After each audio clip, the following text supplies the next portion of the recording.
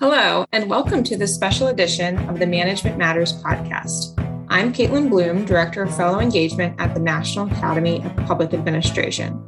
This week, we are releasing a special series in celebration of Public Service Recognition Week, where we will be speaking with fellows of the Academy that represent different levels of government, the nonprofit sector, and academia. We are excited to hear about their journey to public service, their lessons learned and best practices, and their advice for future leaders. On this episode, I'm speaking with Amma Felix, President and CEO of Collegiate Directions and an Academy Fellow.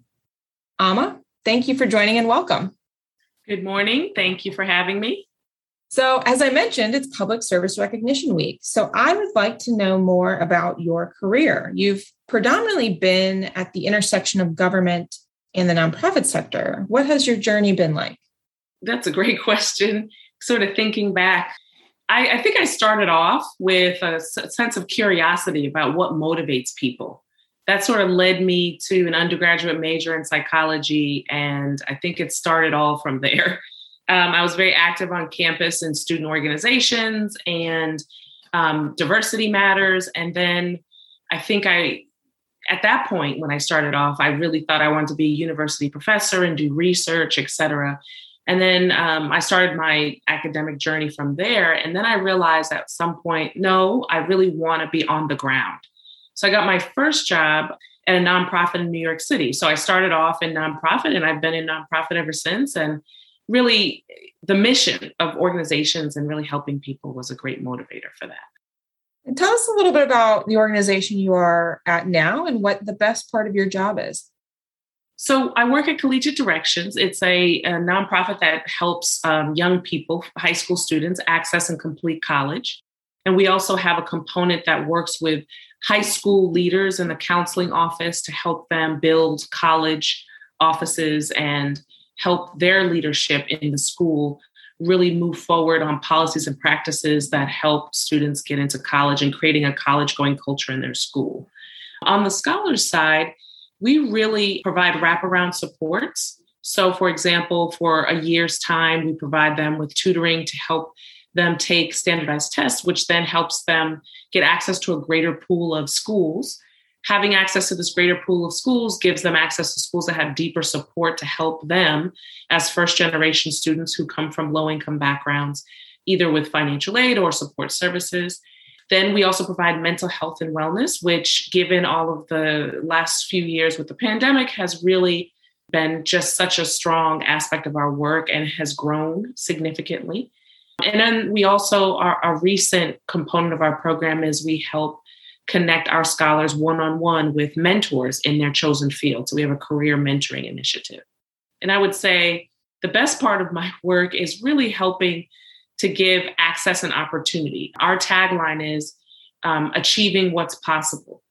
And for me, thinking about when we're working with the families of our scholars, and when they first start off, they don't know what the options are. They don't know what the opportunities are. And working with them to sort of build goals and to build a college list, for example, and to help them access financial aid and to persist with them until they complete college is very rewarding. Our college graduation rate is 97%, which compared to the national rate for students with similar backgrounds, about 16%. So we feel like, we have a really strong program that achieves great results and outcomes with the families and the scholars that we've been serving since 2005. That's amazing. How does your work intersect with government?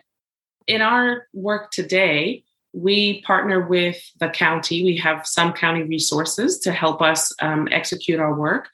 And also, we are in a coalition with other nonprofits to help elected officials really understand the unique challenges and experiences that our scholars and similar scholars across the state of Maryland face. This coalition works to educate elected officials so that they can appropriate and authorize resources to better support students, not just in our program, but students who have a similar background in other programs across the state. And I would say in 2022, we spent a fair amount of time already, even though it's only the fourth month, in doing that. So we're really proud to work in partnership with different government entities. So you've been in the education space for a while. How have you seen the field evolve? I think I would say first, I would answer this question about the evolution of the space. Before I go to the education field, I just want to say a point about the nonprofit sector itself.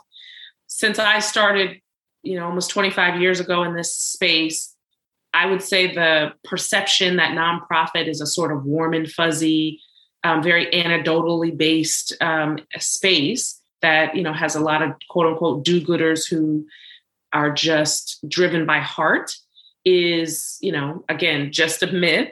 I think there is a greater appreciation for that since, the time that I have come up in the sector. There's been some significant challenges, both man-made, terrorist actions, as well as environmental, things that have engaged other sectors to really understand what it takes to operate a nonprofit. So when I was in New York City, I was there working on a nonprofit during 9/11. And I think the sort of awakening of people in other sectors about what it actually takes to deliver services to people on the ground really sort of blossomed, in the specter of that horrific tragedy. I think there was a greater understanding and appreciation for what it dollar-wise, staff-wise, infrastructure-wise, what it takes to deliver services on the ground.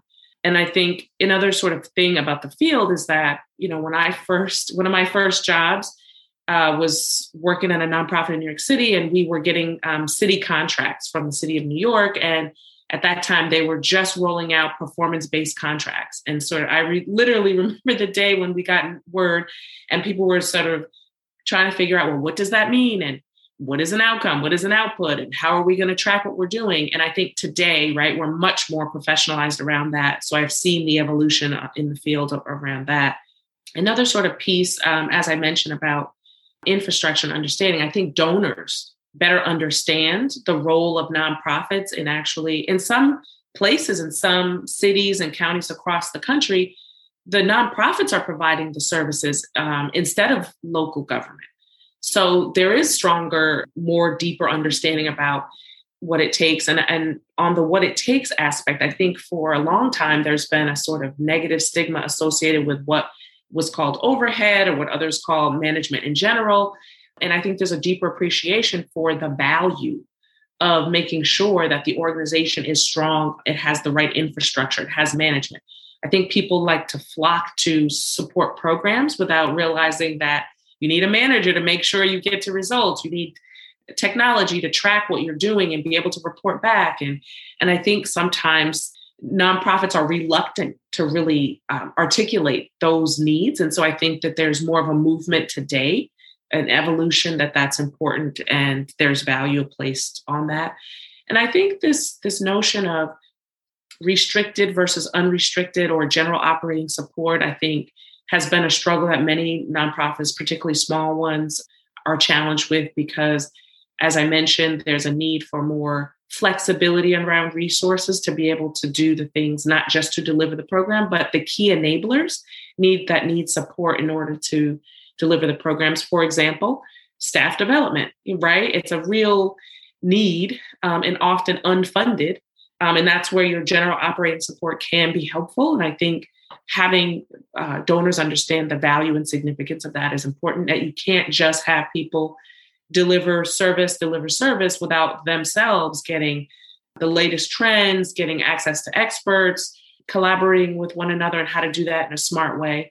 So I think the nonprofit sector itself has evolved. I would say in my space in education, which spans both K through 12 as well as higher ed, I think the emergence of this idea of virtual learning and learning loss that has many of our scholars have experienced. I think there's an evolving data set around that and what it means to communities, the value of in-person learning and in-person teaching versus online. I know many of our scholars have been challenged with that, and talking to officials at our local school district, they've also articulated that students are coming in now because of this last 2 years really at behind and needing of deeper supports to be able to shore up sort of the gaps, because virtual learning really put students in situations where they did not have the space often to learn freely and have clear instruction in a way that sort of serves their individual needs, which often you can get a stronger sense of with in-person learning. And I think particularly in the field of higher ed, there have been significant changes around financial aid, which is still sort of unfolding. The financial aid process itself is being changed by the federal government. And so we're, as practitioners, sort of learning about what those changes mean and how things are different. I think also admissions policies have changed now that there's been the last couple of years of virtual where you couldn't meet and get access to these standardized tests. So many schools have gone test optional. We're still learning. A lot of data is not yet available about test optional and what impact that has. And it's not just on a higher level, but also to disaggregate by race, gender, special needs, English language learning. So there's a lot to unpack. And I think right now in the field, there's so many new and emerging things that are coming out. I find it to be an exciting time to really, dive in and really understand what's going on. And then also, keep pace with that to be able to serve the needs. So from your perspective, why are we not seeing more students interested in careers in government? And what can we do about that? I think careers in government and sort of public service are kind of, in some ways, largely misunderstood. So if you don't have exposure to folks who are doing the variety of fields and jobs in that, and all you know is sort of name brand companies, basically from marketing and advertising, that does have an impact if you don't have exposure. I think being in this DMV area, I would say that our scholars, for example, still, even though, right, in this area, there's a government and nonprofit sector is probably strongest versus other parts of the country. But I still think access to folks who are doing this work, which is why sort of a mentor helps to give you the breadth of options and talk you through that, have strategic conversations with young people about what their options really are. And I think depending on the population you're talking to, for example, if you're working with scholars who have economically challenged backgrounds, I think a core and key motivator, one is to help people for sure. So you would think that, right, the work that we do in the public sector would be a top choice, but then you have to factor in exposure. So maybe they just don't know. But then the other thing is perceptions about pay. And I think there's not, and some of it is not just perception, right? There's been recent studies and works about, for example, unpaid internships with elected officials in the White House and in Congress. And I think they've done more to have paid internships. But in fact, I was just reading something that said the paid internships are still largely going to white candidates with, middle to upper class backgrounds that otherwise would have the opportunity to spend and afford to spend time in DC or with their elected official unpaid. So it's not really reaching the audience that are Black, Latino, Asian students or economically challenged or students who have economically challenged backgrounds. It's not really reaching these internships. And they mostly come from elite institutions as well. So you're sort of recycling sort of the same population. And I think exposure and awareness is a big thing that I think the public sector doesn't have, right? You don't see commercials on TV about working at any of the government agencies and how that might be a field for you. So I think, and certainly not in the nonprofit sector either. So I think there's more that we can do around awareness and outreach to let them know that these fields do exist. And, there's so many fields out there, so many opportunities. But I think, unfortunately, name brand and branding is an area that I think our sector is not very strong in and could do much more around. I completely agree. Exposure is critical. What advice would you give future leaders if they wanted a career in the nonprofit or public sector? I thought about this and thinking back to what are some of the things that I thought would be helpful to me as I entered into this arena.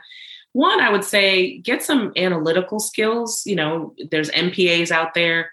I would say get some analytical skills, Reason being is that you can make a strong case for support. I think that's a core part of what you're trying to do in this sector, is really engage the public into why your work is necessary, how this is important, and how it's going to affect and impact people.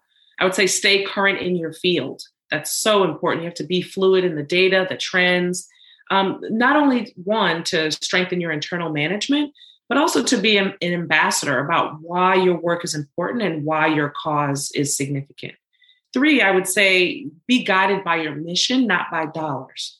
And I think for many, speaking of nonprofits as an example, sometimes depending on your relationship with donors and your drive to want to attract additional resources, sometimes there might be an opportunity for dollars that is maybe a little bit outside of your mission. And I would say use your mission as your North Star to be strategic about saying no. I think saying yes can get you in hot water if it's not in alignment with your strategic priorities, with your mission. It not only stretches your desire to achieve results, but it also stretches your team. And so I think thinking about your mission first and then making sure everything aligns to that. I think also it makes your case stronger when you're able to ground it in mission and what you're trying to do. Otherwise, I think you try to contort yourself to something that you're not, and then the results are not going to be as strong as you want them to be. So that's why mission first is important. I would say 4, to invest in your team, right? Without your team, you can't achieve your mission. And in this sector, it's often difficult to find resources to be able to do that. But I think, whatever you can do to make that a priority, and sometimes you can do so being creative. You don't have the dollars to send them to all the conferences. Maybe you can find dollars to have experts come to your space and talk to your team about what the latest things are. Something as small as that, but it's significant when it goes to well-being, it goes to staff retention, which, today is core and difficult. I mean, it's much more difficult to go out and recruit a new person than it is to keep and retain a strong staff who have the institutional knowledge to keep your mission alive and to drive you to results. I would say 5, be still and practice self-care. I think that's something that we overlook. I think, a burned out leader is not a good leader. There's tons of decisions that we need to make on a daily basis. And as a person in leadership, I know that it's important to stay recharged, stay connected to your constituents and really understand and learn from them, but also be still. And sometimes that is, taking your vacation time or going away or taking a day off, or it could mean, maybe you're not taking meetings all the time, all the back-to-backs. Maybe you have days of the week where you're blocking your time off. Whatever that looks like for you, it's important to have that time where you can think about who you are, what you're trying to achieve, which is important to try to stay current and fresh and all of those other things. And I would say lastly, to continue to use your voice as an advocate. I think sometimes, depending on where we are, if either we're head down, so buried in our work, we don't sort of think about things from a higher level or a systemic level, or we are burned out, right? And we are thinking about things systemically, but we're so burned out. And that might maybe lead us to be complacent in some ways. But I would say over the last couple of years, we have seen things changing quite rapidly. And I would say in whatever sector you're in, there are new things to advocate around for your constituents. There are new practices and policies that should be in place that you could be a cheerleader, a champion for, an ambassador for, and bring folks in as partners. You shouldn't be doing it alone. Partnerships are important, smart and strategic partnerships mostly. So I would say those are sort of the core things that I would tell future leaders in this space to look out for. Amma, I want to thank you for sharing your journey with us, your passion for education and ways we can put public service on the radar for the next generation. Thank you. Stay tuned for our next episode in this special series of the Management Matters podcast celebrating Public Service Recognition Week.